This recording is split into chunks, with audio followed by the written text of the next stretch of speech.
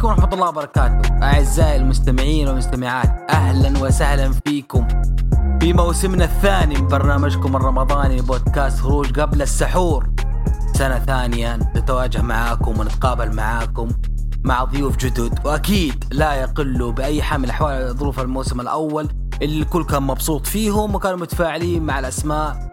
وأنا السنة هذه كان عندي تحدي قوي إن أنا آتي بأسماء يعني إذا ما كانوا يسوون الموسم الماضي يكونوا أعلى منهم، فلا بد أن تكون البداية بداية قوية جدا جدا جدا مع ضيف عزيز علي جدا جدا. هذا الضيف هو يوتيوبر مشهور، عرف عنه تقديم فيديوهات عن المصارعة، تقارير مرئية، فلوقات كلها عن المصارعة، بالذات فلوقات ثروباك وعروض السعودية. الفلوقات لما تصير في عروض السعودية دائما يعني يكون متواجد، يتميز يعني صراحة بالنسبة لي روحه خفيفة وعنده نقد ساخر شوية ولاذع العروض ومحتوى المصارعة، خاصة الدبدبي. أنا عاجبني إنه بس شغل دبدبي ما عنده شيء ثاني. كان افترض صراحة يظهر معانا الموسم الأول بس ظروفه شوية اعتذر، وهذا الموسم يشرفنا أن يفتتح معانا أولى حلقات بودكاست قبل السحور الموسم الثاني صالح ابسوليت. قاعد أركض. الله أكبر أخيرا. السلام عليكم صالح، أول شيء كل عام وأنت بخير، رمضان مبارك عليك. يا أهلين وسهلين يا أبو يحيى، رمضان كريم علينا وعليك، كل عام وأنت بخير والمستمعين كمان إن شاء الله كلكم تكونوا بخير وصحة وسلامة. والله يا أبو يحيى شوف أنا في عندي كلام، أنا عندي معلومة إنه هذا دي قبل تقول الكلام مرة عندي بخاطري. معلومة إن هذا أول بودكاست لك في حياتك، صح؟ صح؟ قول بالله صح عشان الموضوع ده مرة يبسطني. صح خلاص والله صح، أول بودكاست في الحياة. يا سلام بالنسبة لصالح إنجاز، والله إنجاز. المفروض نصوره من ساعة ونص والله إنه أول مرة ظهر معايا في بودكاست. المفروض نصوره من ساعة ونص. قول يلا. الحمد لله معاك المايك، تفضل أيوة. معاك المايك. شوف والله العظيم بالنسبة لي أنه شيء كبير جدا في أني أكون ضيف في بودكاست هروج المصارعة، لأنه أنا سبحان الله يا أبو يحيى يعني أمس كنت أحد أكبر المعجبين فيكم، اليوم أكون ضيف بودكاست لكم، فسبحان الله كيف الحياة تمشي وتتغير.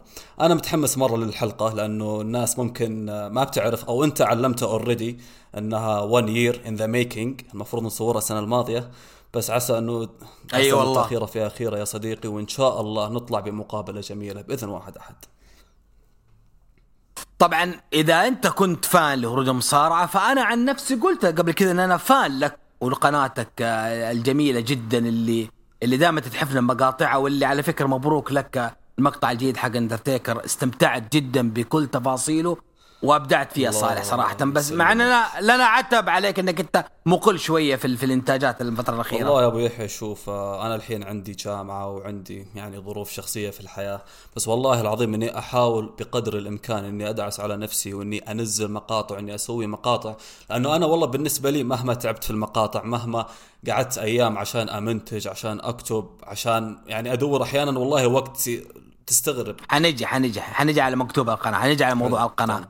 طبعا قبل لا نبدأ صالح تشرفت فيه من خلال السبيسات، كانت معرفتي فيه وكان شخص جدا جدا لطيف وسهل التعامل، وهذا والله أقولها يعني أمامك وخلفك والله يا صالح، يعني أنت من الناس اللي كنت جدا سهل في التعامل وكان لي شرف والله أن أكون معرفتك، أن أنا أكون من أكبر فان لك وبعدين تصير من أعز أصحابي، والآن الحمد لله سنة مثل الأخوان، وأنت وبيننا أشياء كثير خارج المصارعة وخارج السوشيال ميديا من كثر ما صار بيننا أخوة، وأنا دي الشرف طبعا لي أبو يحيى، وكتبت لك الكلام هذا أنه أنا والله العظيم أنا وسواء حتى صناع المحتوى حقي المصارعة الثانيين غيري هم بالعكس هم اللي تعرفوا على شخص وعلى أخ عزيز مثلك أبو يحيى.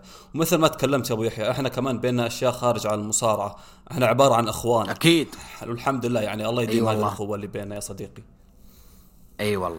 طيب أبو صلوح، أول شيء خلينا نبدأ يعني بالشيء التراديشنال وكلاسيكي اللي في بودكاستنا اللي هي البطاقة الشخصية. من هو صالح ابسوليت؟ صالح ابسوليت خلنا أعطيكم الاسم الرباعي كأني داخل جامعة حايل اللي يصكوني صك في الاختبارات. قول اسمي صالح عبد ربه محمد عبد الله اليافعي. ونعم ما عليك زود إنها علوم العرب. عمري 22 سنة، أدرس في جامعة حائل تخصص هندسة مدنية، يوتيوبر، أشتغل، أدرس، أسوي كل شيء في الحياة. داخل نادي من سنة وكل يوم أصور الباي عشان أشوف إذا هو يكبر فعلا أو لا. شايف والله شايف الشغل شيء ما شاء الله. طبعا بدون مكملات بدون هرمونات، حنا خلاص نشتغل على أنفسنا.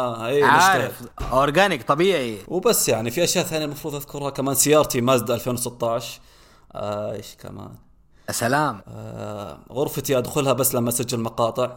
لا بس أنت دائما يا صالح أنا وأنت كان بيننا مشاكل بموضوع العمر. تذكر الحوار اللي كان بيننا دائما لما كنت أقول لك تكذب علينا، أنت أكبر من كذا تقول لي لا أنا عمري 21. العام الماضي كنا أنا وأنت لما كان عمرك 21 كنا وأنت في جدال في الموضوع ده. والله العظيم عمري 22 سنة. أنا مواليد 30/5/2000 2000 العام المميز. ليه ما حد يصدق؟ ليه؟ أنا برجع في شجرة العائلة أشوف العمالقة فين كانوا، جدك الأول ولا السابع ولا الثامن. ما شاء الله تبارك الله، ما شاء الله تبارك الله. طيب أبو صلوح، حنا نتكلم حوار مفتوح بيني وبينك. خلنا نقول احنا اليوم في رمضان، أول يوم رمضان. بالنسبة لصالح إيش طقوس رمضان بالنسبة لك؟ إيش برنامجك اليومي؟ والله يا أبو يحيى أنا عندي برنامج بديت فيه من رمضان هذا، الله حق. بالنسبة لي رمضان الماضي كان من أصعب الرمضانات اللي مرت علي، من ناحية الدينية، من ناحية الصلوات، من الناحية النفسية. فأنا سويت لي برنامج معين يا أبو يحيى، اللي هو أني مثلا أروح أصلي الفجر بداية اليوم، أرجع من الصلاة قبل لا أنام أقرأ 20 صفحة من القرآن الكريم.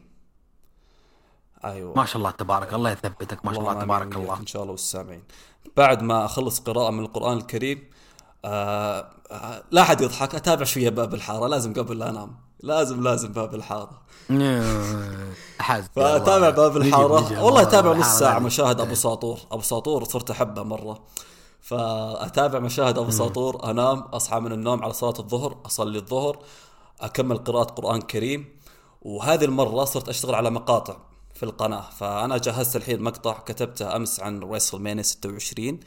فأكتب كتابة مقاطع، بعدين أشوف الأهل إيش يبغون من مقاضي، من سوق الخضرة، من البقالة، من أي مكان كذا. ولا جاء أذان العصر نروح نصلي العصر، نخلص من صلاة العصر ونرجع البيت ونقعد نقرأ قرآن إلين أذان المغرب ونفطر، وهكذا نصلي التراويح وكذا. خلاص إن شاء الله كل يوم راح يمشي زي كذا بإذن واحد أحد.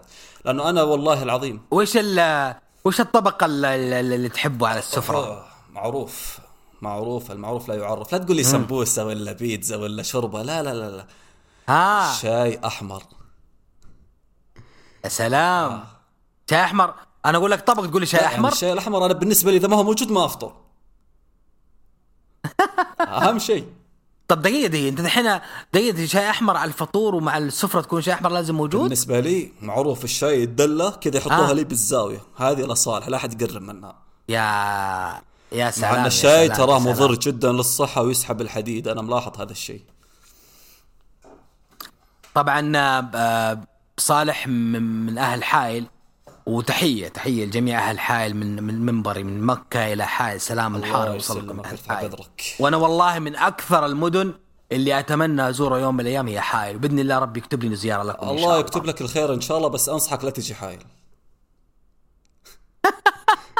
أبغى أشوفكم بس أبغى أخذ لفة بس. والله حائل إذا أنت تحب الجبال والبران وعلوم العرب تعال، أما أشياء ثانية ما فيها. إيش فيها حائل؟ فيها البيك فتح عندنا من قبل شهرين، هذه الفعالية اللي عندنا بحائل. البيك عندنا صار حلو. تمام. كافيهات. طيب مدام إنك ذكرت موضوع باب الحارة، الكل وده يسمع قصة عشق صالح ابسوليت لمسلسل باب الحارة. وهل هناك مسلسلات أخرى تحبها بذاك القدر ولا بس باب الحارة؟ شوف باب الحارة في كفة، وبقية الأشياء في الحياة كلها في كفة. حلو، مو مسلسلات يعني، مو موضوع ترفيه، موضوع كل شيء في الحياة. الشاي، المصارعة. أنا عن نفسي حطني كمان في الأشياء الثانية، وباب الحارة في المكان الثاني. باب الحارة أهم مني، أنا ما أبالغ في الكلام. ترى باب الحارة بالنسبة لي كان معي في الأوقات الصعبة. خلنا أقول لك قصة بداية حبي لباب الحارة. حلو. في عام 2007 في عام 2007 أهلي كانوا قاعدين في الصالة، كانوا يتابعون مسلسل اللي هو باب الحارة. كانت في شخصية في باب الحارة وأتوقع الكل يعرفها، شخصية فريال. فريال هذه تكون بنت أخو الزعيم أبو صالح. أنا شدني الاسم، اسم فريال. ليش شدني هذا الاسم؟ جاء عبالي الدوري الإسباني، ريال مدريد، فيا ريال، فاهم علي؟ فكان عندنا بس تلفزيون واحد في الصالة، فأنا كنت مجبر أني أتابع مع أهلي وبعدين أتابع مباراة ريال مدريد وفيا ريال والأندية هذه. فيوم شفت في اسم زي كذا قعدت مع أهلي، والله يمكن قعدت حدود 10 دقائق. أذكر على مشهد في ريال وهي تمسك عصام وتبهذله، بعدين يودوه السجن، وبالجزء الثاني أتوقع. فمن بعدها خلاص طحت في حب باب الحارة، صرت أحلم في باب الحارة، صرت أفكر في باب الحارة، أبكي مع باب الحارة، أضحك مع باب الحارة، كل شيء باب الحارة خلاص. ومن هذاك اليوم إلى يومنا هذا باب الحارة still the goat, the undisputed goat. هذه قصة بدايتي مع باب الحارة. دقيقة أنت دحين أنت لما شفت الموسم الثاني كان في وقته ولا قد طلعت منه مواسم كثيرة؟ لا باب الحارة شوف يعني في عام 2007 نزل باب الحارة في رمضان، بعدين عادوه على قناة تونسية أظن أو شيء زي كذا. فهذا هو يعني اللي صار. هو الموسم الثاني أنا بديت الموسم الثاني فعلا. أيوة يعني ما شفت الموسم الأول ورجعت له بعدين. رجعت له بعدين رجعت له والله ترى ممكن في عام 2014 أو 2015 يوم صار موجود في اليوتيوب. طيب ليش الناس يقولوا انه من بعد الثالث باخ المسلسل، مع انه في ناس يقولوا الخامس؟ انا عن نفسي ارى بعد الثالث ما في باب الحارة بالنسبة لي انا. والله هو يعني اختلاف آراء. انا اشوف عن نفسي الثاني هو خلاص باب الحارة نهايته الثاني. ايوه بالنسبة لي الثاني خلاص، لانه بعد الجزء الثاني موتوا ابو شهاب، غيروا في الشخصيات. بعدين لما تشوف الجزء الثالث، لا قصدك الثالث مو الثاني يعني. لا الثالث هو اللي مات فيه أنا ابو شهاب. كنت اقصد موت ابو عصام، ان ابو عصام مات. انا ابو عصام انت شفت اداءه في الجزء الثاني كان هو اللي شايل باب الحارة باختصار. ما حد غيره يعني ابو عصام. والله العظيم لحد يومنا هذا ان المشاهد حقت ابو عصام لما يكشف على الحريم في الحارة، تذكر اتوقع ابو يحيى، يا من الناس يقولون يا باطل ابو عصام كشف على الحريم. انا لحد اليوم ما عدت المشهد، يعني ازعل عليه لحد اليوم. انا بالنسبه لي الثاني. انا من كثر ما انت داخل في جو المسلسل، أنا ميت على المسلسل مو داخل على الجو. انا اذكر كنت انسخ موسيقى باب الحارة من منتديات زمان، وكنت انسخها على شريط، تعرف القرص السي دي. ايوه وكنت ابيعها انا ب5-10 ريال، كانت تمشي مره. دقيقه كنت تبيعها؟ انا كنت ابيعها. جميل جدا. سوق برزان هاي الحال يعرفون سوق برزان. هذه من الأسرار الجميلة اللي يعلمونها عن صالح اليوم، إنه كان رجل أعمال على قد من صغره. والله من يوم ما كان عمري 6 سنوات أبو يحيى كل شيء في بالك أنا اشتغلته. طيب حلو جميل جدا. هذا يدل إنه عشان كذا أنا لما كنت أتكلم معاك يا صالح كنت تقول لي عمرك، كنت أقول لك لا أنت أكبر من عمرك. فاكر كلامي لك بسبب إيه؟ تجربتك في الحياة وأسلوبك في الكلام، طريقتك في التعامل مع الأمور، مو على عمرك يا صالح ما شاء الله تبارك الله. هذا سبب إنه كنت أشكك في موضوع عمرك، مو تكذيبا، لا أنت صادق إن شاء الله بدل المحجوم، لكن لا إنه ما شاء الله تبارك الله عقليتك أكبر من عمرك كثير ما شاء الله تبارك الله. تكفى أنا المدح الزايد هذا والله العظيم. هو الله يسلمك، شكرا يا أخي. طب دحين بيجي فيه تسفيل، استنى بيجي فيه تسفيل دحين، استنى بيجي تسفيل شوي، لا تستعجل. طيب بالنسبة للدراما المصرية، الدراما السعودية، 0 من 10. ما أتابعهم أبدا. حاولت أتابع مسلسلات كويتية، مسلسلات سعودية، مسلسلات مصرية. شوف مسلسلات مصرية في مسلسل وحيد تابعته وعجبني مرة، اللي هو يوم عادل إمام راح على الكيان الصهيوني هو والشلة اللي معاه. فرقة نجعت الله. أنا هذا المسلسل أحبه. أما المسلسلات الثانية حاولت أتابعها، لكن يا أخي فيهم أفورة مرة المصريين في التمثيل. أنا أشوف كذا. الأفلام لا، الأفلام حقتهم أحبها الله حق. المسلسلات السعودية طبعا بالنسبة للأجنبي، شوف خلينا نتكلم عن المسلسلات السعودية. تفضل. السعودية أنا أذكر كنت أحب أتابع الكوميدي اللي هو زي طاش مطاش، كلنا عيال قرية، بيني وبينك. أنا أحب المسلسلات الكوميدية. أما المسلسلات الدرامية لا، ما تابعت أي مسلسل الصراحة. طيب الأجنبي، لك في الأجنبي ولا لا؟ الأجنبي والله ما تابعت أي مسلسل في حياتي كلها، ولا لك ولا نية؟ لي نية ولا أبغى أتابع. أنا بالكاد أروح مع أصحابي السينما أتابع فيلم أبو ساعة ونص ساعتين، فكيف تبغاني أتابع مسلسل كامل؟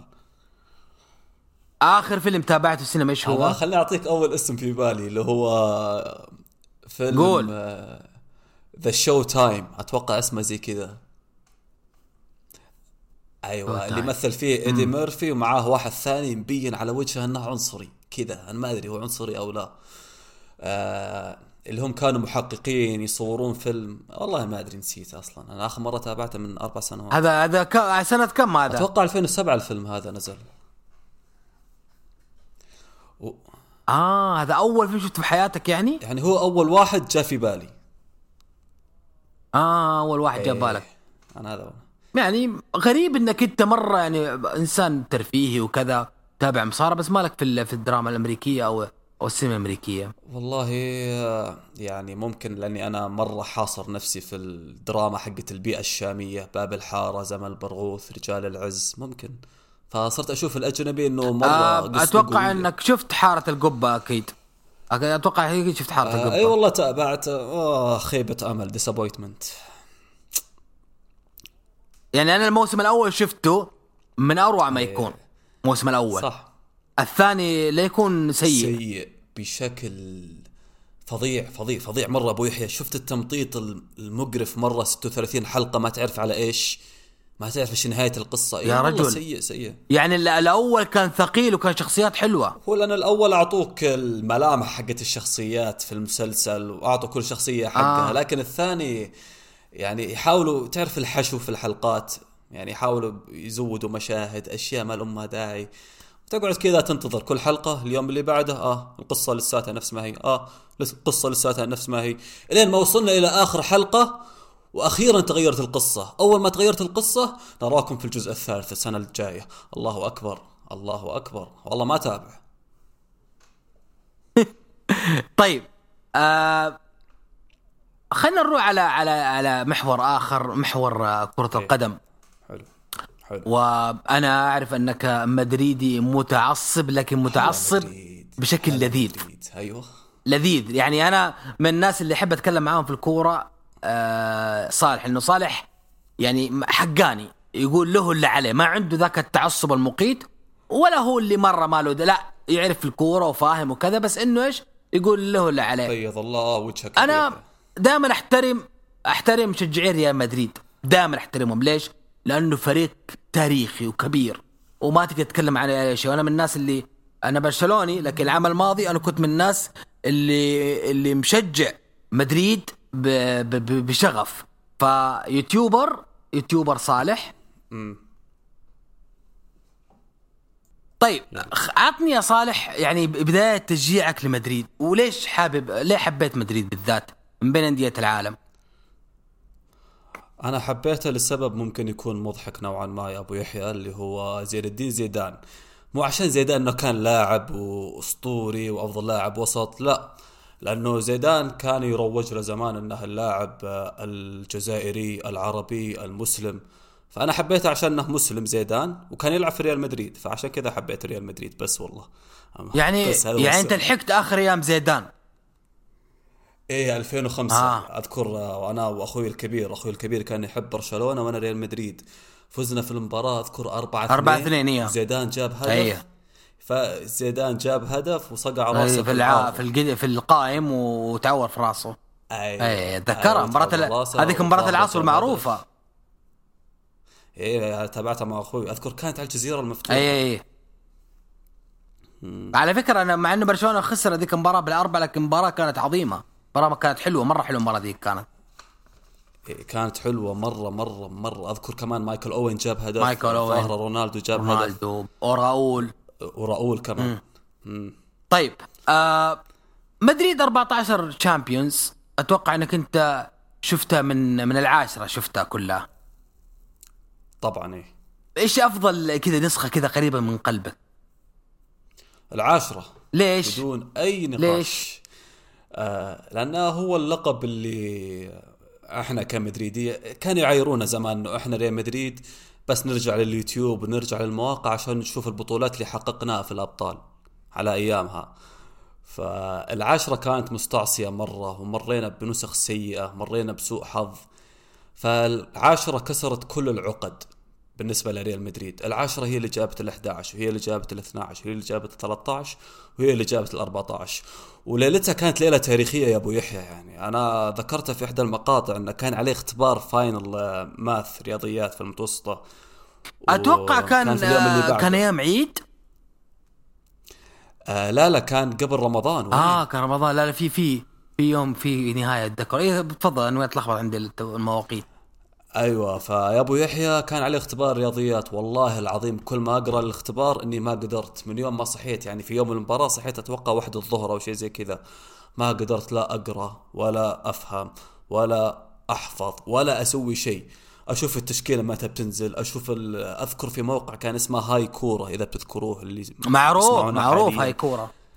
ايوه هاي كوره، هذا كان موقع ينشر التعصب فيه كتاب مدريديين، فيه برشلونيين. فكنت دائما أشوف الأخبار والمقالات. بس الحمد لله أن راموس جاب الهدف. والله يا أبو يحيى إذا راموس ما جاب هذاك الهدف كانت ليلة عصيبة جدا، يعني كنا بنعاني. هل أنت كنت من الناس اللي متوقع أنه مدريد حيرجع المباراة ولا لا؟ لا. فقدت الأمل؟ تذكر فقدت الأمل مرة، لأن تذكر مدريد وقتها كان لسه فايز بالدوري من قدام برشلونة. خاصة يوم جابوا الهدف الأول والله يأست. أنا قلت خلاص سيميوني يقفل مرة، وكريستيانو كان مصاب، وبيل مصاب، وبنزيما مصاب، ما كانوا بالفورمة. بس الحمد لله جاك راموس من ورا. كانت ليلة دي ماريا ذيك. راموس دي ماريا قصر إضافية. طيب كيف شايف مدريد السنة هذه بعد ما جاب 14؟ كيف شايفه السنة هذه؟ تحس إنه مرحلة انتقالية ولا قاعد خلاص يقفل الجيل الحالي؟ والله يا أبو يحيى المرحلة الانتقالية احنا نقولها من 2018 لحد يومنا هذا. الموضوع بسيط جدا وبختصرها لك بكلمتين. بيريز بخيل. هو ما يبغى يدفع، يبغى بس البرنابيو الجديد، يبغى يشوف مشروع السوبر ليج. أما أنه يجيب لاعبين لا. احنا واضح ريال مدريد نعاني من ناحية الأظهرة، نعاني من ناحية رأس الحربة، من ناحية الجناح الأيمن. لا عم يشوف يا بالحلال أن مهاجمة كريم بنزيما خلاص الرجال إصابات، عمره 35 سنة، يلعب كل المباريات. الرجال متحطم من سالفة المنتخب اللي صارت معاه. فكيف احنا نعتمد على هذا المهاجم كنادي ريال مدريد أفضل نادي في العالم، تعتمد على هذا المهاجم يعني طوال الموسم؟ شيء مو طبيعي والله. أنا خلاص يعني. عندك كمان يا أبو يحيى فينيسيوس لعيب وموهبة وكل شيء، بس يحتاج قرصة إذن، يحتاج أحد يمسكه، يحتاج أحد يفهم أنا اللي يسويه غلط. أنا كمتابع، أنا كمحب لريال مدريد، ليش لازم استحمل فينيسيوس العبط اللي يسويه في الملعب؟ والله أشياء كثيرة أبو يحيى. أنا والله مرة قرفان من هذا الموسم. طيب هذا بالنسبة لمدريد. خلينا نجي على المحليات. وأعرف أنك اتحادي صميم، صح ولا لا؟ اتحادي الصميم إلين 2009-2010 كذا. يعني ما تتابع الاتحاد الحين؟ أتابعهم بس المباريات المهمة، الاتحاد النصر، الاتحاد الهلال يعني. كيف الموسم الماضي كيف كان معك؟ والله الموسم الماضي إنه جاب لي القولون. يا أبو يحيى، يعني حسيت إنه دوري حقكم وراح يعني في لمحة بصر. أيوة يا بالحلال أخي، متقدمين فرق 11 نقطة، والدوري كان باقي له 6-7 جولات، ما نفوز فيه كيف؟ أتوقع هذه من النوادر كرة القدم إنه يكون زي كذا فريق متقدم بنقاط ويخسر الدوري. ما شفتها كثيرا في عالم كرة القدم. والله الاتحاد إني أحبه مرة، نادي الاتحاد، بس أنا عندي مشكلة مع الجمهور الاتحادي. يعني يوم خسرنا الدوري ما زعلوا، لا فرحانين إنه الأهلي هبط. يا بالحلال الفريق إحنا الاتحاد آخر مرة فزنا بالدوري 2009، والحين متقدمين بفرق 11 نقطة وخسرنا الدوري. ليه ما تعاتب اللاعبين؟ ليه ما تعاتب الإدارة؟ جمهورنا أصلا من يوم ما قالوا يمشي كده قلت الحمد لله إن خسرنا. طيب كيف حبيت الاتحاد؟ الاتحاد حبيته بسبب الله حق أخوي الكبير. كان يحب الاتحاد، حبيت الاتحاد معه. يعني فكر أيام الأنتر. دقيقة. أنت أخوك حب برشلونة، حبيت مدريد، الاتحاد حبيت زي الاتحاد. أفهم هذه أنا. هي سبحان الله الأقدار. يعني يوم حبيت ريال مدريد كنت أحب أعاند أخوي، يوم حبيت الاتحاد لا، كنا أنا وأخوي أصحاب. يعني انت فرض ان انت لو مشينا على القاعده فرض انك تشجع الاهلي. المفروض أيوة. كان يمديك دحين بطلت كوره. لا تخيل أشجع الأهلي، حتى لو فزت بالدوري مع الأهلي ما أبغاه. أشوف أنا والله ما أبغى أحد يزعل مني، أعرف إن في ناس متعصبين لنادي الأهلي لا نادي النصر، بس بالنسبة لي في الكرة السعودية الأهلي والنصر اللي يشجعون هذه الأندية بشكل خاص ما أتناقش معاهم أبدا، أخليهم يتكلموا كذا، يتكلموا لأنفسهم، ما أرد عليهم أبدا. أسوأ عقليات يمكن تشوفها بحياتك. طيب كيف شفت كأس العالم الأخير؟ السعودية والأرجنتين، تتويج الأرجنتين أخيرا بكأس العالم، كيف شفت أجواء كأس العالم اللي راحت؟ والله أجواء عظيمة جدا يا أبو يحيى. أنا متأكد أن الأيام حقت كأس العالم راح نذكرها بعدين أنها من الأيام الجميلة واللي نبغاها ترجع، أنا متأكد 100%. السعودية والأرجنتين من أعظم اللحظات الكروية اللي عشتها واللي أنا عاصرتها طبعا. بس والله العظيم خيبة أمل يا أبو يحيى أنه نطلع من دور المجموعات، صح؟ يعني كثير ناس عندهم مرارة أنه الفوز هذا ما اكتمل بتأهل، أو يعني على الأقل لو وصلنا دور 16 كانت بتكون مشاركة تاريخية. كانت بتكون تاريخية جدا بس خلاص. وشوف فوز الأرجنتين بكأس العالم مستحقة 1,000,000%. حلو. وميسي كان أفضل لاعب. حلو. وميسي كان أفضل لاعب في كأس العالم، وسكالوني كان أفضل مدرب في كأس العالم. اللي يقول غير هذا الكلام مع كامل الاحترام ما يفهم. على فكرة أنا أحترم فيك هذا الرأي، أنت مدريدي متعصب وتحب كريس، ومع هذا قاعد تقول الكلام هذا. لا اللي سواه ميسي شيء أسطوري في كل المباريات. اترك موضوع البلنتيات لا شوف أداءه في الملعب، شوف كيف يفرق في الملعب ميسي. يوم يستلم الكرة من نص الملعب، يوم يصنع، يوم يحرك اللاعبين اللي معاه، يوم يعطي بري أسيستات، لما يعطي الثقة للمجموعة اللي معاه. ميسي قدم كاس عالم تاريخية. وللأسف كريستيانو أنا قلتها من أيام دور المجموعات، فورمته كانت معفنة بشكل. أنا والله زعلت مرة على كريستيانو، لأن تعرف أنا أحب كريستيانو أكثر من أي لاعب آخر. يعني أكيد زعلت على جية النصر. والله تحطمت. أنا قلت يوم 31 ديسمبر اليوم اللي وقع فيه كريستيانو مع النصر، خلاص كل سنة أقول هذا عزا كروي بالنسبة لي، ما أتابع فيه كورة، ما أتكلم فيه مع أحد. طيب يعني دحين في أسطورة ممكن يجينا في الصيف، ميسي ودك يروح الهلال ولا الاتحاد؟ ميسي لا يروح الهلال نادي بعقلية أفضل، بإدارة أفضل. الاتحاد يا أخي ما حنا فاضيين لميسي، ديون ونرجع لأيام الله لا يعيدها من أيام. تذكر أبو يحيى يوم كان عندنا إدارة في الاتحاد واحد اسمه أتوقع عادل جمجوم. عادل جمجوم 2013. أيوة، جاب لك لاعبين وطرد محمد نور، جاب لك لاعب اسمها الخراع وفيه معن الخضري، قال هذول مستقبل الكرة السعودية. بالأخير ديون إلين 2019. قرف مرة والله، الله لا يعيد ذيك الأيام يا أبو يحيى. طيب أتوقع أنه ما قصرنا، غطينا معاك الكورة. كان عندك شيء بتقول على الكورة قبل نروح للموضوع المهم والأهم؟ أي عادي، في شيء بقوله ولازم أقوله، إنه النصر نادي سيء، واللي يشجع النصر شوف لك نادي ثاني الله يخليك. حتى لو جاكم كريستيانو، لو بيجي لكم إن شاء الله ميسي.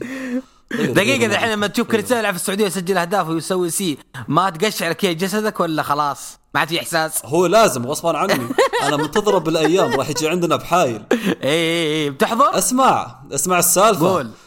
كريستيانو إن شاء الله إذا جاء حايل راح يسكنوه بفندق في الجامعة اللي عندنا، في فندق عندنا هناك فخم في جامعة حايل.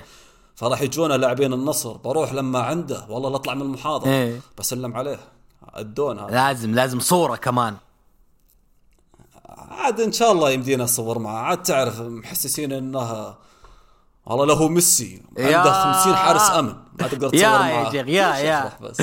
طيب صالح عرفناه كلنا يوتيوبر، عندك قناة مختصة بالمصارعة. أول شيء المصارعة متى بدأت فيها صالح؟ أعطيني قصتك مع المصارعة. ذكرتها كمان في إحدى الفيديوهات، أظن في عام 2005 كان عمري 5 سنوات.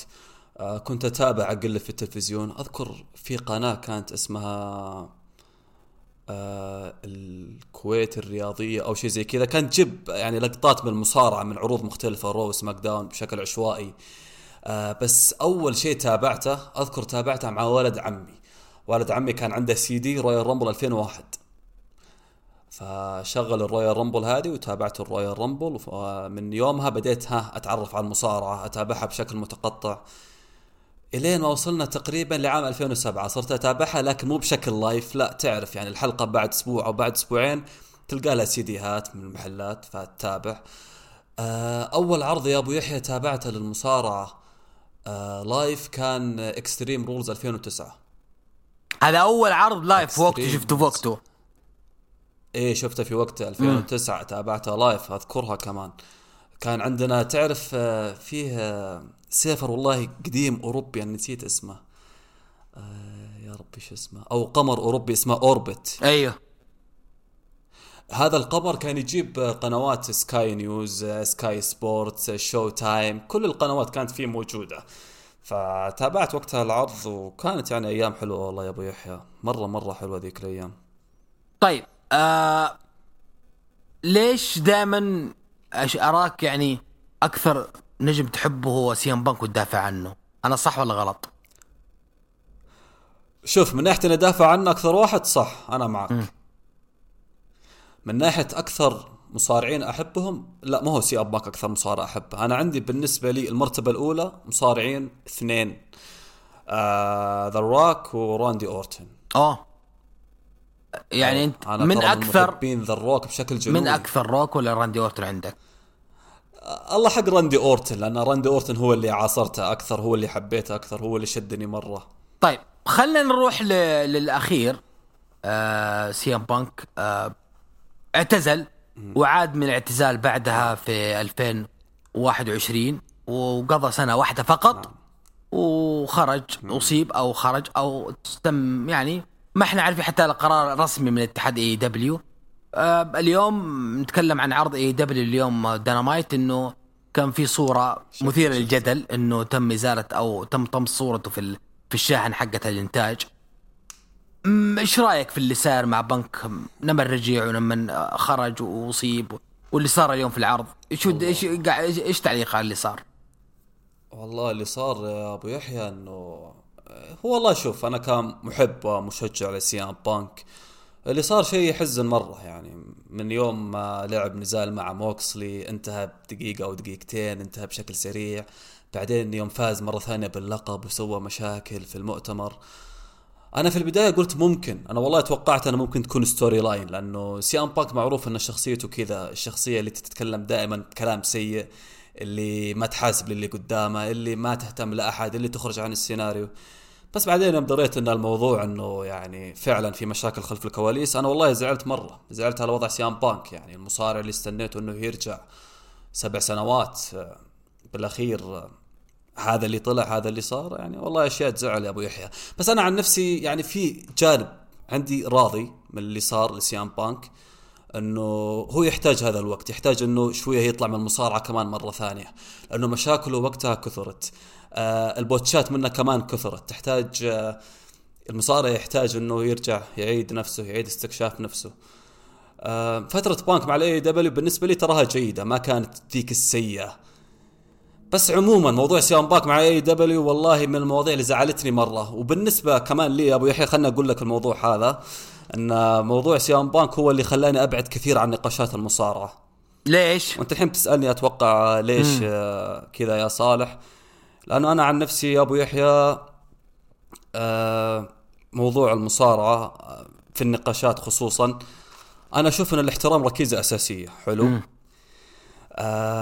أنا بعيد كل بعد عن موضوع النقاشات، لأنه مثلا يا أبو يحيى أنا إنسان عندي رأي وأنت عندك رأي، إذا تناقشنا فالموضوع راح يكون مضيعة وقت. هذا أول شيء، لأنه لا أنت اللي بتغير رأيك ولا أنا اللي بغير رأيي. وللأسف ظاهرة فقدان الاحترام تتنمى من مواقف بدايتها يكون يعني النقاش يكون عادي وطبيعي. مع مرور الأيام أحد الأطراف من النقاش هذا يكون عايش في نفسية سيئة جدا، تجي تناقشه في الموضوع تشوف شخص ثاني ما هو نفس الشخص اللي كنت تناقشه أمس، وبالتالي علاقتك معه راح تنكسر، لأنه الاحترام خلاص راح يفقد بينك وبينه. فعشان كذا انا ما اناقش ابو يحيى، وان شاء الله انه خلاص انا والله مريح بالي مرة يا صديقي. طيب خلينا نروح لقناتك اليوتيوب صالح ابسوليت. اول شيء متى هي انشئت؟ متى تاريخ انشائها؟ انشأها اتوقع شهر ابريل 2018. يعني مي مرة قديمة. لا انا انشأتها اصلا كذا في البداية، كنت انزل فيها تصميمات باب الحارة مصارعة او شيء زي كذا. هذه بدايتك كانت تصميمات، بعدين كيف تطور معك الموضوع؟ بعدين يا ابو يحيى صرت اصمم مقاطع خاصة في المصارعة، مثلا اجيب لحظات خاصة في المصارعة، طبعا بدون ما اضيف عليها اي محتوى، بس اجيب الفيديوهات اقصها وانزلها في اليوتيوب.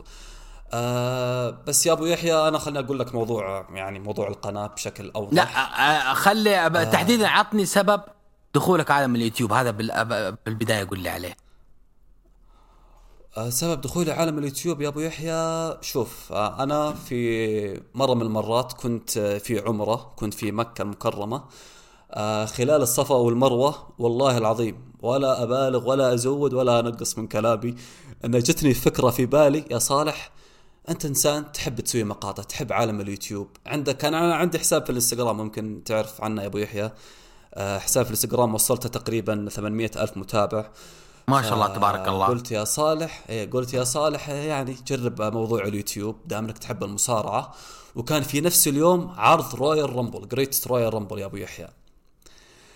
فانا اعتمرت، خلصت العمرة، رحت عرض جريتست رويال رامبل، شفت الاجواء، شفت العالم، شفت الدنيا، شفت الناس اللي تحب المصارعة. قلت يا صالح دام انه في عالم زي كذا يحبون المصارعة، واصلا يعني محتوى المصارعة في اليوتيوب ما هو بالمحتوى الكبير جدا، ما في قنوات كثيرة، فحاول انك تبدأ في الموضوع، ممكن تطلع بشيء. وعلى وقتها كنت بثالث ثانوي، فكنت مخلص ثانوي تقريبا. فمن هنا بديت افتح القناة، وشوي شوي ادخل موضوع المصارعة، وصرت يعني الحمد لله صانع محتوى مصارعة. وهذا انا اليوم معك اتكلم يا ابو يحيى. طيب يعني الموضوع عجبك في البداية واستمريت؟ لا ما عجبني في البداية.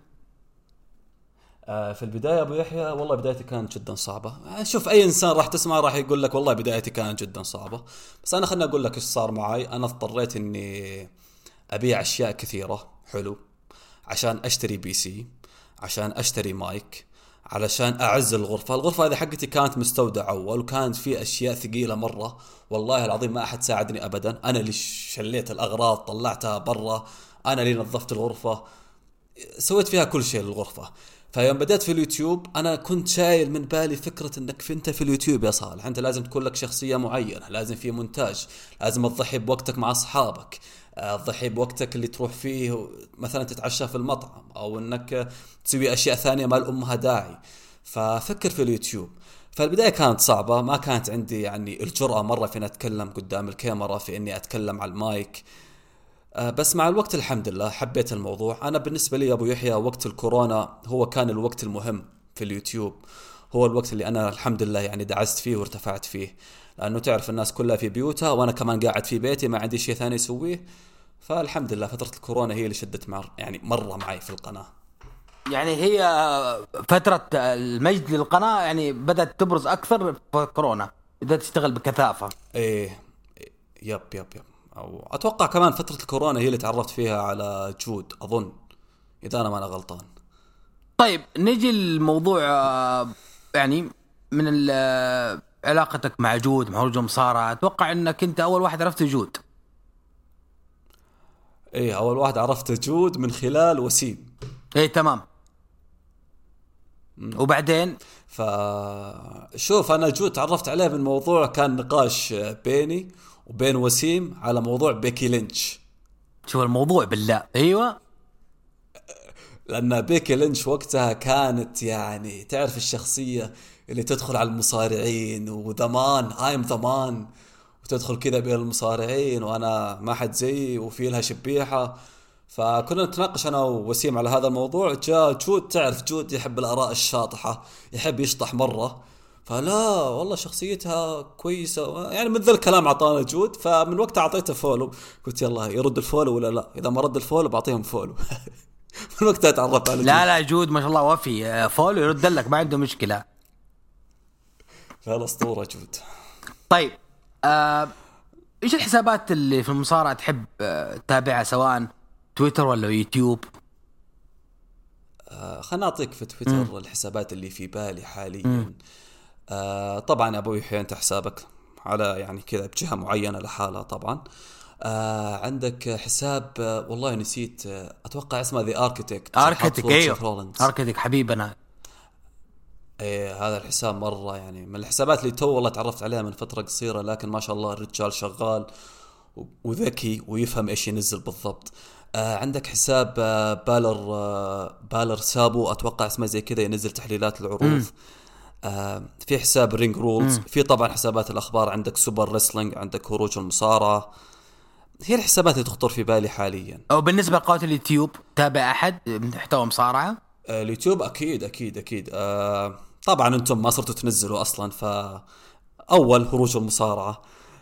حاليا سبيشال جوكر ما شاء الله الرجال راجعه بقوة. عندك شادو، عندك محمد الحلبي. شوف يا أبو يحيى، من ناحية صناع المحتوى المختصين في المصارعة، أنا بالنسبة لي كلهم بدون استثناء رائعين جدا، والمجتمع نفسه ترى جدا نظيف. وأنا يعني أقدر أكد لك أنه مو بس ظاهريا، لا حتى داخليا، أنه كل شخص يتمنى الخير للثاني. هذا الشيء أنا مرة أحترمه وأقدره يا أبو يحيى. طبعا مدام جبت سيرة الحبايب، طبعا أستاذ محمد الحلبي العام الماضي كان معانا أول ضيف في البرنامج. إيه حضرتها كلها أذكر. السنة هذه ما شاء الله معانا برضو، بعد إن شاء الله صالح يكون معانا سبيشال جوكر لأول مرة معايا. شادو برضو حيكون معايا لأول مرة، فحتكون إن شاء الله موسم ناجح إن شاء الله. دعواتكم لنا بالتوفيق إن شاء الله بإذن الله. وأنا والله مترقب لكل حلقة. كمان راح تسوي مع نايف المطيري ومع السوبر صح؟ لا بس دقيقة، أنت تابعت العام الماضي الحلقات؟ أنا تابعت العام الماضي. أذكر حلقة أتوقع اللي معاكم في هروج اسمه أحمد صح؟ إيه تابعت حلقة أحمد. والله يا أحمد من الناس اللي لهم قبول كبير جدا في قلب. جميل أحمد جميل الشخصية. هذا أتوقع أنك شفته ولا ما شفته في حياتك؟ شفته مرتين. رجل يدخل قلبك من أول مرة يعني بدون أي جدال صراحة. يا أخي للأسف يا أبو يحيى لما أنا سلمت عليه أذكر نسيت أنه هو هذا أحمد. فسلمت عليه تعرف زي السلام العابر، السلام عليكم كيف حالك حساك طيب، وخلاص ما تكلمت معك كثير. كمان في مين أكاديمية المصارعة مستر كينج دحوم. هذا الإنسان والله العظيم له قبول مش طبيعي عندي. مرة إنسان أحبك يعني بشكل كبير. هو ممكن ما يعرف ذا الشيء وأنا ما عمري كلمته بهذا الموضوع، بس لما أتابع مقاطعه أو حسابه في تويتر، لما أشوف كلامه، صادفته يمكن مرة في إليمينيشن تشامبر، إنسان على طول يعني ينحط في القلب. ترى أنت اخترت 2 من الشخصيات الجميلة في هروج اللي أنا اكتسبتها صراحة، واعتبرهم أخوان صغار لي، هم عارفين الكلام هذا دائما أقول عنهم. كان أحمد وكان عبد الرحمن. طبعا ما نقصانا في البقية الأساطير العمالقة، شاعر وجود وبتولين. أكيد أبو تولين وشاعر كلهم. لكن أتكلم على ذول كأخوان صغار لنا. طيب خلنا نروح على موضوع المساحات سبيسات لما دخلت عالم المصارعة، وهذه من الأشياء اللي أنت خلتك تخش في موضوع السوشيال ميديا بقوة. بعد ما كنت أولا بس حسابك بشكل عادي ويوتيوب، فجأة سنة نشوف صالح يدخل في السبيسات ويتكلم ويناقش. بعدين يعني خلينا نتكلم في البدايات، كيف شفت موضوع السبيسات في المصارعة وإيش اللي خلاك تتجرأ وتخش؟ والله شوف، ما حد خلاني أخش سبيسات غيرك أنت يا أبو يحيى. طيب ما في إلا أنت يا أبو يحيى، الله حق يعني. فيوم دخلت السبيسات في البداية كانت تجربة حلوة، شيء جديد في تويتر، تغيير جو. حبيت ان الموضوع ما كان فيه الرسمية مرة، نتكلم نسولف نضحك، ما حد شايل بقلبه على احد ثاني. فحبيت الموضوع في البداية، بس بعدين انا حسيت انه السبيسات، طبعا انا ما اعمم انه كل السبيسات زي كذا، لكن حسيت ان بعض السبيسات صارت فيها مواضيع شخصية، هذا زعلان من هذا يبغى يتمشكل مع هذا بيضرب هذا اذا تقابلوا كذا مع بعض راح يتضاربوا الاثنين. فيما حسيت أن الموضوع صار زي كذا وصار فيه يعني فقدان احترام، خلاص أنا بعت من الموضوع، ما صرت أحب أدخل سبيسات مرة، وأتوقع واضح مرة على هذا الشيء. أنت تخش مستمع عندي وحاول أبغاك تدخل مرة ما أنت راضي. والله يعني أنا أشوف أحب أدخل سبيسات كمان الحين بعد العروض الشهرية. أي إن شاء الله عشان أسمع الآراء. إيه أنت تحب التسفيل أنت.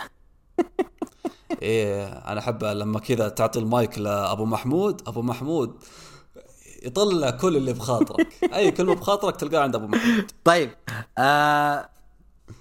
خلنا نتكلم عن حدث تاريخي صار في دبدبي.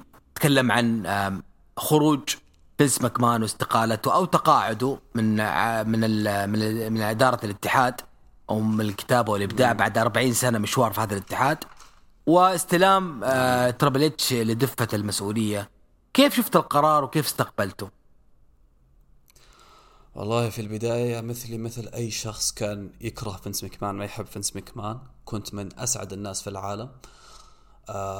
أنا حتى أصحابي اللي ما يتابعوا مصارعة ازعجتهم في الموضوع إنه فينس ماكمان طلع، تعرفون فينس ماكمان طلع أخيرا، فرحان كنت مرة. بس أنا عن نفسي ما حسبت استغرية. فأنا ما حسبت حساب إنه اللي بعدين ممكن يعني في أشياء في العروض ما راح تعجبك يا صالح من تحت إدارة تريبل اتش. أنا تريبل اتش بالنسبة لي في NXT كان مقدم شغل أسطوري. في دبليو حاليا أنا للأسف بنيت إن تريبل اتش ممكن يقدم اللي كان يقدمه في NXT حاليا في دبليو في العروض الرئيسية. حاليا يعني إدارة تريبل اتش ما هي الإدارة الخرافية ولا هي الإدارة يعني تقول عليها أنها سيئة مرة، هي إدارة متوسطة أو يعني تمشية حال. أنا إيش المشكلة صراحة. ليش ما كرر نفس النجاح وجهة نظرك؟ شوف أنا والله العظيم قرفت مرة من موضوع أنه كل ما يصير شيء سيء في العروض هنالك أيادي خفية من فينس ماكمان. لا لا لا لا لا أبدا مستحيل.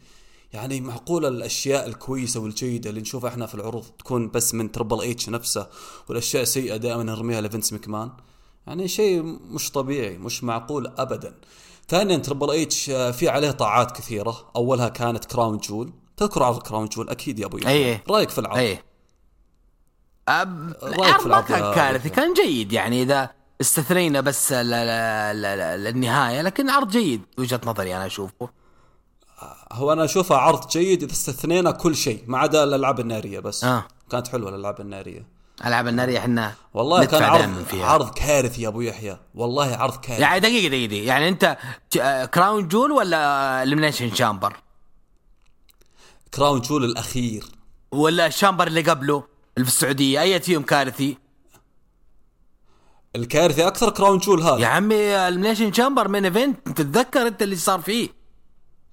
المين إيفنت كان زبالة. طيب. وانتم كرامة. أنا المين إيفنت حق كراون جول لوغان بول رومان كان كويس، المباراة جيدة مي سيئة. يا أخي إيش الفائدة يا أبو يحيى أنك تتابع شيء محروق؟ أحد يفهمني. وليش لوغان بول هو اللي يلعب مع رومان رينز؟ أنا هذا أحد يفهمني إياه يعني أحد دخلها بعقلي. أنا مش فاهم أبدا. لما تجيب واحد مثلا ما يتابع مصارعة وتوريه رومان رينز راح يلعب مع لوغان بول راح يقول ها كيف خير إن شاء الله، الله يرحم أيام أندرتيكر، الله يرحم أيام مصارعة زمان. فالناس راح تتمسخر مرة على الموضوع يا أبو يحيى. موضوع رومان رينز ضد لوغان بول يعني أنا شكيت، قلت ممكن يعني هم معطين في العقد إنه لوغان بول لازم يلعب نزال على اللقب باليونيفرسال أو من ذي السواليف حقات فينس في العقود، لكن طلع لا، الرجال ما شاء الله تريبل اتش عاجبه لوغان بول، خلاه يقصي سيث رولينز، خلى سيث رولينز أهم نجم، هو أفضل اسم في دبليو حاليا وله سنتين هو أفضل اسم سيث رولينز، خلاه يلعب مع لوغان بول ويدخل معاه في عداوة للريسل مانيا. هذا ايش تسميه، فينس ماكمان ولا تريبل اتش؟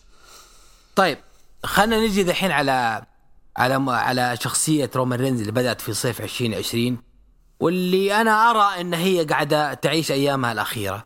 كيف قيمت رومان رينز ترابل شيف كشخصية بعد السنين من الفشل والشخصية الغبية البيج دوغ اللي كنا نسفل فيه؟ والله شخصية رومان رينز الترايبل تشيف هذه شخصية عظيمة جدا، مجملا في المجمل شخصية عظيمة جدا، لكنها عاشت سنة كارثية اللي هي 2022. كانت شخصية هو رومان رينز نفسه كمصارع مؤدي جيد، على المايك تحسن مرة، بس احنا طفشنا من التكرار.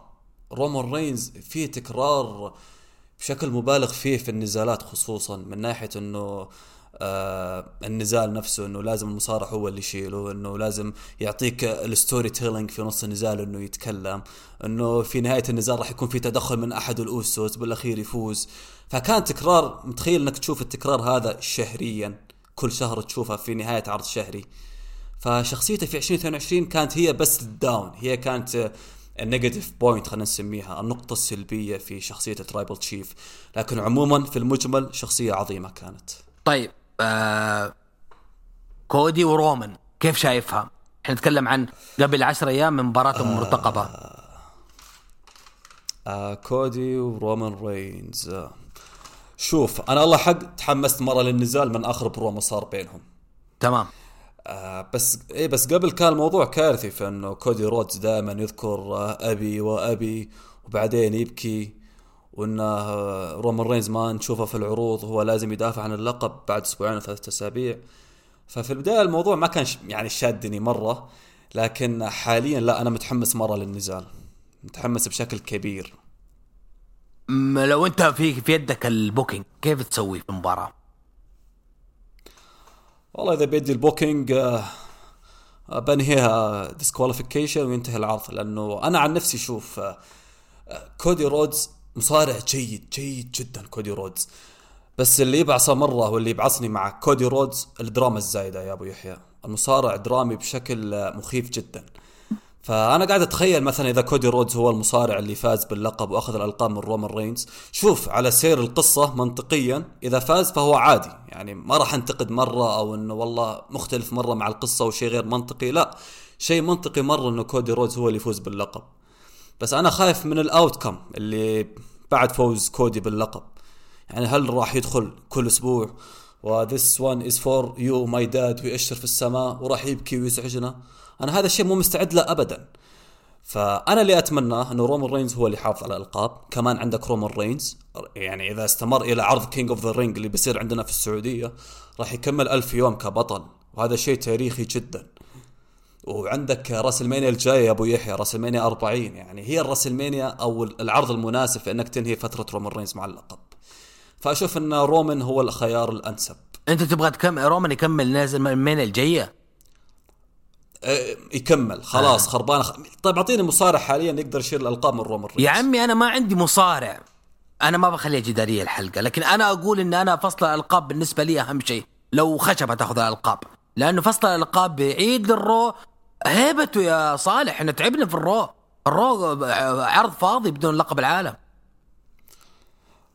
شوف في هذا الموضوع أنا معك في أنهم يفصلوا الألقاب، رومان رينز يحافظ على اليونيفرسال، يا سلام واللقب يا الثاني سلام. يكون لمصارع ثاني. مرة بسيط الموضوع. هذا في الموضوع هذا أنا معك، لكن إذا هم لسه مكملين على موضوع الأندسبيوتد وأن المصارع واحد هو يشيل اللقبين، لا، أفضل رومان اللي يكمل ما هو كودي. أنا أحترم، أنا هنا ممكن أكون معك. طيب خلاص ما دام جبنا سيرة كودي ورومان، نتكلم عن راسلمانيا الجاية، راسلمانيا 39 حتكون إن شاء الله بعد 10 أيام. كيف شايف البناء حتى الآن؟ والله شوف البناء بالنسبة لي أفضل من السنة الماضية. السنة الماضية كانت كارثية جدا البناء. أيوة هذا سؤال مهم. هذا سؤال مهم.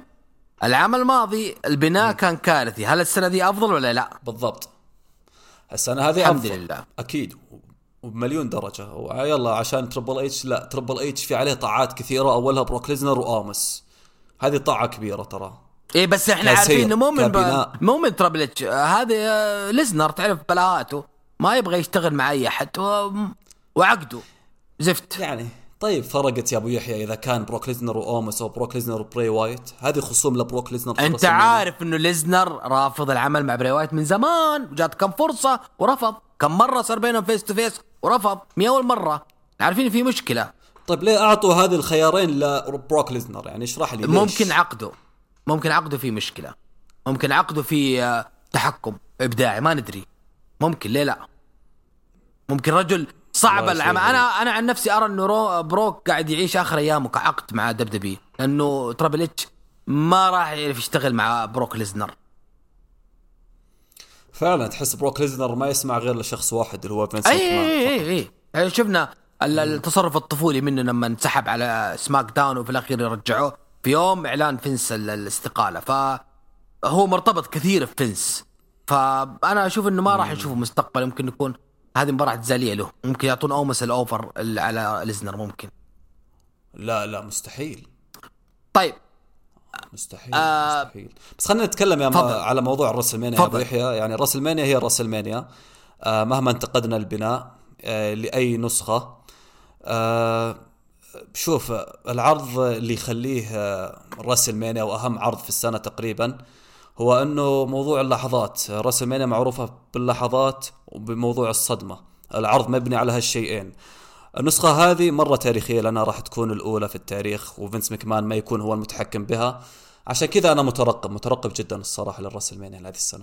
طيب هناك عدة مباريات حنشوفها في العرض.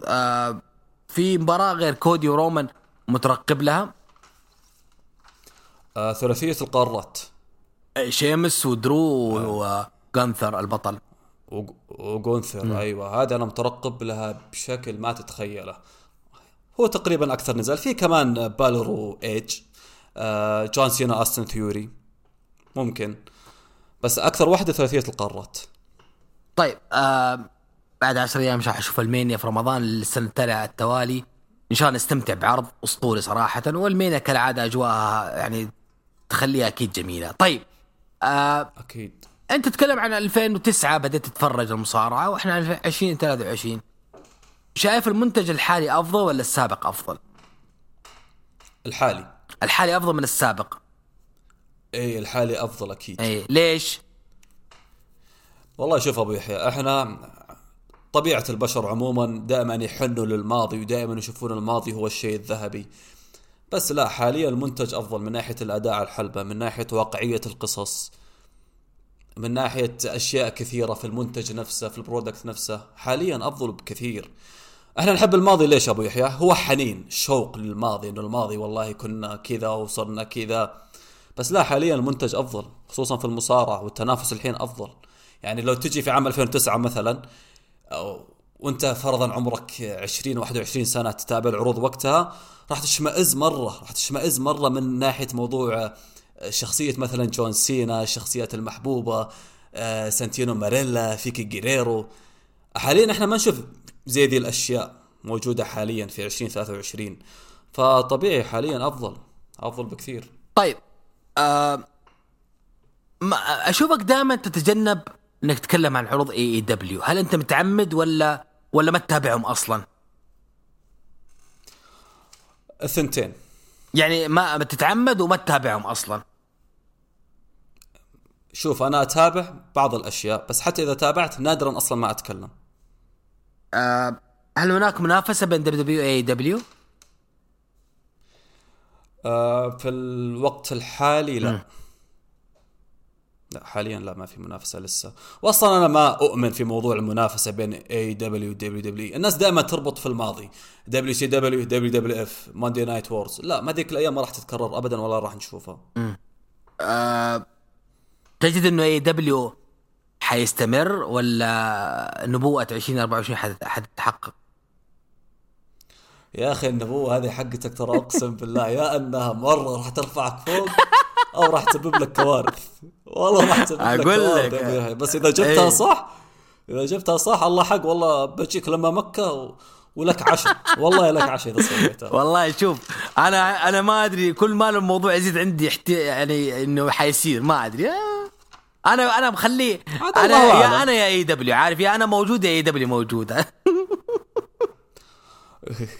بس يا ابو يحيى، موضوع الاي دبليو انا ليه صرت يعني اتجنب النقاش فيه؟ لان يعني صرت اشوف ان الموضوع صار فيه، تعرف، انتصار للاراء فقط، ان كل شخص يبغى ينتصر لرأيه، وانه انا والله اتابع المنتج الافضل. يا اخوان هي مصارعة، يعني اتس ريسلينج. ليش كذا مرة ماخذينها بهذا الشكل؟ ليش؟ تابع اللي تحبه، تابع اللي يعجبك وخلاص. صح. موضوع انتصار الآراء ترى مقرف والله بشكل، يعني أنا لما أشوف كذا بتويتر أتجنب على طول. حتى أنت لاحظ أن أنا مثلا ما أتكلم في موضوع في المصارعة إلا مثلا إذا شفت شخص يتكلم عن شيء أعجبه في المصارعة وأنا أعجبني هذا الشيء مثله وأتكلم وأرد عليه. بس اني اناقش انا والله عندي رأي ثاني، لا خلاص بطلت الموضوع من زمان. مالك في العاب الجيمنج حق المصارعة؟ يعني العب مع اخواني الصغار احيانا. اللعبة الجديدة جبتها ولا لسه؟ انا والله وعدت اخواني الصغار اني بجيبهم اللعبة، بس يعني اصبروا علي شوية خلينا ننزل الراتب. طيب. بالنسبة خلينا نروح على الآخر، على السؤال قبل الأخير قبل لا نختم. إذا عندك كلمات توجهها لبعض الشخصيات، أعطيك شخصية وتوجه لها كلمة. وأباك تكون صريح في الموضوع ذا، أعرفك أنت صريح يا صالح بعادتك. انا مرة صريح، اصرح انسان في الصراحات كلها. طيب. عطيني. فينس ماكمان. عبقري وكارهو، كيف تجي دي؟ فهمني اياها. هو عبقري، هو كيف البزنس استمر لهذا الوقت استمرارية يومنا هذا. لا انا عبقري، مع اني اكره طبعا يعني. طيب. بانك، سي ام بانك.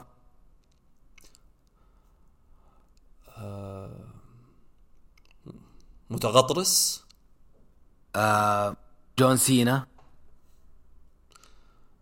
طفولي. اندرتيكر. الأعظم. شون مايكل. الأمهر. راندي أورتن. كلمتين صعب أعطيك كلمة، أعطيك كلمة واحدة خلاص. الألماس. تربل اتش.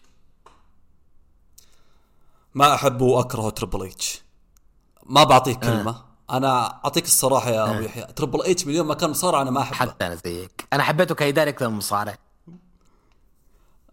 كإداري كمان يعني ها. طيب. جود. أخ. عادي يتكلم الأسئلة ذحين أبغاك تسرد عادي، يعني يتكلم عن جود عادي. شوف جود والله العظيم، وأنا ذكرت أكثر من مرة أنها من المكاسب اللي طلعت منها من دخولي في مجال المصارعة بشكل عام. جود بالنسبة لي أخ وصديق وأخ كبير أتعلم منه. فجود يعني إنسان، يعني ممكن إنسان كمان تلجأ له بحياتك إذا صارت لك حاجة ولا شيء. فهو إنسان كمان ما يقصر، إنسان نيته سليمة، والنية السليمة راح توصلك لأماكن مثل اللي وصل لها جود. وأنا والله دائما أكلمه وأذكره، أقول له ترى يا جود أنت لسه ما وصلت للأشياء اللي أنت تستاهلها. كل ما يوصل لمكان، كل ما يسوي شيء أقول له لسه يا جود الله كاتب لك الأفضل، لأنه هو إنسان فعلا إنسان نظيف من داخل ونيته سليمة. طبعا على فكرة أنا من 2017 وجود حي يرزق أسأله، قلت له أنت حتوصل إنه مكتبك يكون في ستانفورد. هذا قلت له من 2017 وراح يوصل للموضوع ذا بإذن الله، وراح يوصل للي أحسن أكيد كمان أكيد. يا أبو يحيى أنا متأكد. طيب. آخر اسم أبو يحيى. ايه يا ابو يحيى، هذا بودكاست ثاني المفروض نسويه خاص لابو يحيى. صعب والله اني اعطيك كلمة كلمتين ولا جملة جملتين. والله ابو يحيى انت من الناس اللي اعزهم كثير، وانت عارف أكيد. هذا الشيء، واعتبرك كمان مثل جود اخ كبير واتعلم منه. من الناس اللي صرت يعني نادرين في العالم، وانا اقول لك اياها بشكل صريح، انه داخله يكون نظيف وانه ظاهريا كمان يكون نظيف. الله يرفع في ناس يا ابو يحيى مع كامل الاحترام لهم في تويتر، انا ما ابغى يعني اسبب مشاكل او حزازيات او شيء زي كذا، ما راح اذكر اسماء طبعا، بس ترى في كثير ناس انا اسميهم مقنعين في تويتر. مقنعين بشكل مخيف. ممكن يعطيك وجه لكن ترى وجهه الحقيقي غير يعني عن اللي انت تشوفه قدامك. بس انت يا ابو يحيى والله انك انسان نظيف، وانسان يعني انسان جميل جدا، اخلاق ما شاء الله عليك، انسان متفهم مستمع. فيعني كل ما أذكر صفة حسنة أو كل ما يجي في بال المستمعين حاليا من صفة حسنة ترى هو أبو يحيى. الله يرفع قدرك، وصدقني والله كل ما ذكرته أنا أرد لك الضعف، لأن أنت برضو إنسان ما هو نظيف، أنت إنسان على الفطرة. يعني صراحة يا صالح اللي في اليوتيوب هذا كاركتر بالنسبة لي. صالح الحقيقي هو إنسان من أنظف ما يكون تشوف حياتك، إنسان ما يحمل ضغينة لأي حد، إنسان يحب الفرح، يحب المرح، يحب المزح، عمره ما يزعل أحد. وهذا من الأشياء اللي حببتني فيك كثير. ومواقفك معايا قلت لك 1000 مرة أنت تعيش أكبر من عمرك، ما شاء الله تبارك الله، تبين لك إنك أنت من أهم المكاسب اللي كسبتها في تويتر يا صالح. وانا عارف انك انت ودك تشوفنا، وان شاء الله بحقق الامنيه ذي قريبا. هذا الموضوع اللي المفروض نتكلم عنه فعلا. ان شاء الله ان شاء الله عرض جدا باذن الله. كم عرض مصارعه رحنا له. وين ابو يحيى؟ انا شفت ابو تولين، شفت كل شباب هروج المصارعه ما عدا ابو يحيى. باذن الله باذن واحد احد ان الله يكتب لنا عمر ان شاء الله مايو الجاي ان شاء الله، ليس ببعيد ان شاء الله نتقابل ونتواجه، حتى لو حتى لو ما حضرت العرض على الاقل اشوفك بس في اي مكان يشرفني والله يا صالح. انا كلمتك انا يا ابو يحيى، شرف لي. انا كلمتك ابو يحيى، انا راح اجي لما مكه وراح اسال عن عنوان بيتك، راح اسال ميكسو، راح اسال كل الناس واخذك انت وميكسو كذا مع بعض معي بالسياره ونروح العرض. لي الشرف والله، لي الشرف. كلمه يا صالح قبل لا نقفل، كلمه ختاميه. والله يا ابو يحيى انا مره سعدت بهذه المقابله، والله اني سعدت بشكل ما تتخيله. مثل ما تكلمت في البداية أنه يعني أنا من أكبر فانزاتكم، فسبحان الله الحين يعني صرت أطلع معاكم في بودكاست، أطلع معاك أنت يا أبو يحيى يا صديقي. إن شاء الله أنها المقابلة يعني كانت حلوة، وأنها يعني أفادت المستمعين وكانت ممتعة. وكمان أنا في عندي شيء يعني كذا خاص بتكلم فيه يا أبو يحيى، أنه خاصة المستمعين إن شاء الله راح يسمعونا، يعني الناس اللي تتابعنا، أنهم يركزون في حياتهم وأنهم دائما يعملون بالأسباب. يا أبو يحيى شوف، إحنا ناس حاليا نمر في مرحلة، مثلا تدخل التيك توك، تدخل الانستغرام، تدخل تويتر، تشوف دائما تصاميم حزينة والناس زعلانة وقلوب مكسورة، وهذا الشيء من الاعتراض على قدر الله سبحانه وتعالى. الناس لازم تؤمن. أنا شوف أعظم نصيحة يعني سمعتها بحياتي هي نصيحة متعلقة بالدين، لكن سمعتها من إنسان أنا ما أحبه وأكرهه. مين هذا الشخص يا أبو يحيى؟ اللاعب اللي كان يلعب في برشلونة، تيري هنري. وراح تستغرب من الموضوع شوية. تيري هنري طلع في مقابلة، المذيعة سألته هو وأتوقع لاعبين اثنين كان دائما يطلع معاهم في الاستوديو، سألتهم سؤال، قالت لهم إذا في شيء تبغى تغيروه بحياتكم فإيش راح يكون هذا الشيء في مسيرتكم كلاعبين كرة قدم؟ فاللاعبين الاثنين اللي معاه تيري هنري، اللي قال يبغى يفوز بكأس العالم، واللي والله كان بيروح ريال مدريد، لكن تيري هنري نفسه إيش قال I wouldn't change anything. أنا ما راح أغير أي شيء لأنه كل شيء يحدث لسبب. يعني تيري هنري كان يمديه يقول والله كنت أتمنى أفوز مع أرسنال بدوري أبطال أوروبا لأول مرة في التاريخ. كان يمديه يقول كأس العالم، هو ما فاز بكأس العالم تيري هنري، كان يمديه يذكر موضوع كأس العالم. لا هو فاز أنا ما كان صغير، لكن الأرسنال هو اللي ما حقق مع أبطال أوروبا، يعني كان بالنسبة له حلم وقتها. كان يقدر يقول مثلا كأس العالم اللي فرنسا وإيطاليا 2006. فشوف اللاعب هذا إيش قال، شوف الشخص هذا إيش قال لك كل شيء يحدث لسبب. Everything happens for a reason. فأتمنى يعني إنه كل شخص يعني يسمع حاليا وهذه ترى يا صالح هذه في صميم ديننا من أركان الإيمان بالقدر خيره وشره. هذا هو يا سلام. الإيمان بالقدر خيره وشره فعلا من أركان الإيمان. أنا قلت لك هو شيء مستنبط من الدين. مين يطبقه؟ تيري هنري، اللاعب اللي هو أصلا ما هو مسلم. فإحنا لازم نؤمن بالأسباب، لازم. أنا كنت سعيد جدا باللقاء معك يا صالح، ولي الشرف أن أنت تكون في افتتاحية الموسم الثاني لهروج قبل السحور. بإذن الله أنه كانت مقابلة ثرية جدا جدا واستفاد منها الجميع، وأكيد جمهور صالح ابسوليت اليوم يكونوا مبسوطين من المقابلة، من الأسئلة اللي وجهتها لك. أنا حاولت على قد ما أقدر أغطي كل المحاور، الأشياء اللي تهمك والأشياء اللي تعجبك. بإذن الله إنه نجازت لك المحاور إن شاء الله.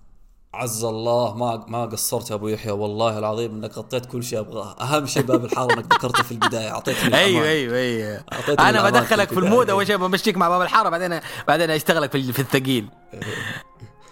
اي والله اشتغلتني مره بعدين. لكن والله العظيم يعني من افضل المقابلات، يعني ممكن ان شاء الله تطلع من افضل المقابلات اللي سويتها. ان شاء الله اني كنت ضيف خفيف عليك. اكيد إن شاء الله نكون ضيف خفيف عليك يا أبو يحيى، وإن شاء الله إن الناس استفادت. أنا أشوف الناس اللي تتابعني وتحب تتابعني في اليوتيوب ما هم عارفين أي شيء شخصيا عني. هذه فرصة إنه يعرفون أجواء جانب آخر من صالح. فإن شاء الله هذه المقابلة يعني إنهم عرفوا الجانب الآخر من صالح ابسوليت. شكرا صالح، يعطيك العافية. شكرا لكل المستمعين. إن شاء الله حلقة تكون جميلة جدا وترقى لمسامعكم، ترقى لأمالكم وطموحاتكم. واحد مثل صالح ابسوليت من أشهر اليوتيوبرز عارف مجال المصارعة الحرة. دائما أبدا شعارنا عائلة أولا والقادم أفضل. سبحانك اللهم وبحمدك، أشهد أن لا إله إلا أنت، أستغفرك وأتوب إليك. والسلام عليكم.